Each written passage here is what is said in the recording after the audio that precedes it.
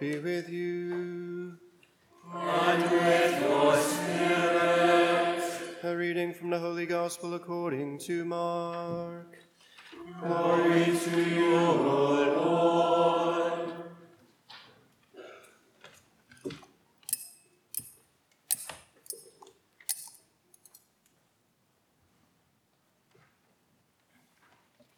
Jesus said to the crowds, "This is how it is with the kingdom of God. It is as if a man were to scatter seed on the land and would sleep and rise night and day, and the seed would sprout and grow, he knows not how. Of its own accord, the land yields fruit, first the blade, then the ear, then the full grain in the ear. And when the grain is ripe, he wields the sickle at once, for the harvest has come." He said, "To what shall we compare the kingdom of God? Or what parable can we use for it? It is like a mustard seed, that when it is sown in the ground is the smallest of all the seeds on the earth. But once it is sown, it springs up and becomes the largest of plants, and puts forth large branches, so that the birds of the sky can dwell in its shade." With many such parables he spoke the word to them, as they were able to understand it. Without parables he did not speak to them, but to his own disciples he explained everything in private. The Gospel of the Lord. Praise to you, Lord Jesus Christ.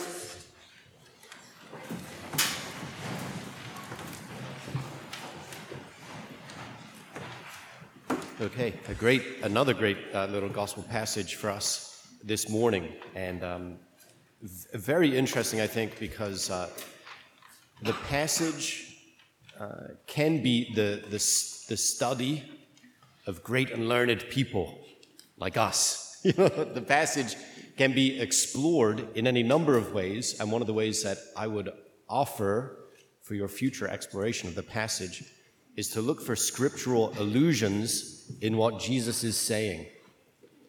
So there's 2 or 3 pretty strong allusions that Jesus is using, and I'm not going to get into them, because you can do that work yourself. There's, in fact, most of the Bibles that we have, when the church has issued her stamp of approval, the idea is that there's at least some commentary on those particular things. So when you go and look at the different prophets that Jesus is drawing from, then you can go back and look at what they were saying. And you can imagine when Jesus was using those lines from the prophets that the people would have heard, the people who were familiar with what the prophets had said, that they would hear all the many things that, again, Jesus was alluding to. They're all about the coming kingdom of God. But it's interesting because Jesus is saying the kingdom of God is coming just as the prophets have foretold. It's not happening in the way that you expected it to.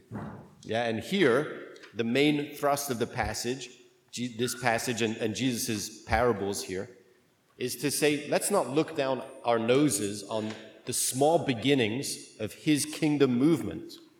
And I will say that the kingdom of God and the coming of the kingdom of God, the coming of God's reign on earth as it is in heaven, always has small beginnings.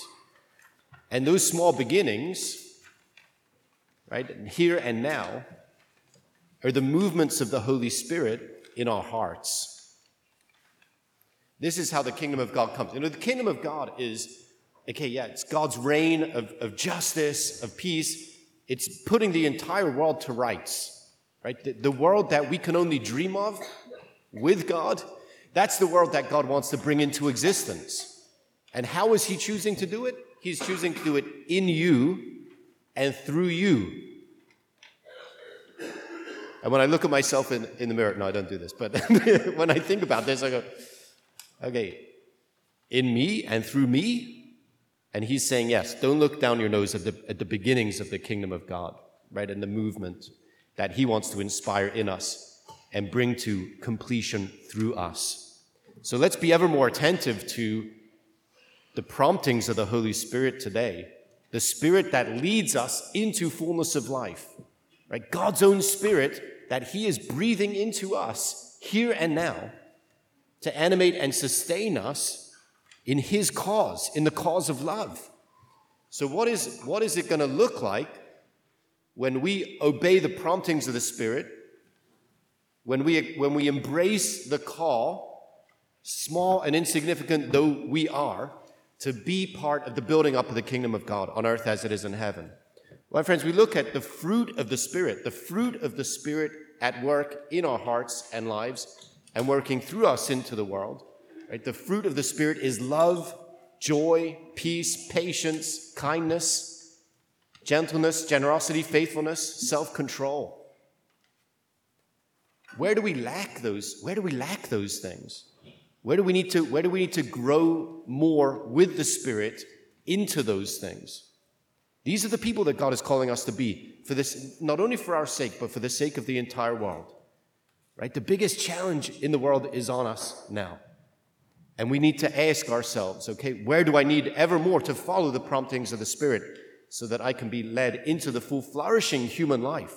Love, joy, peace, patience, kindness, gentleness, generosity, faithfulness, and self-control.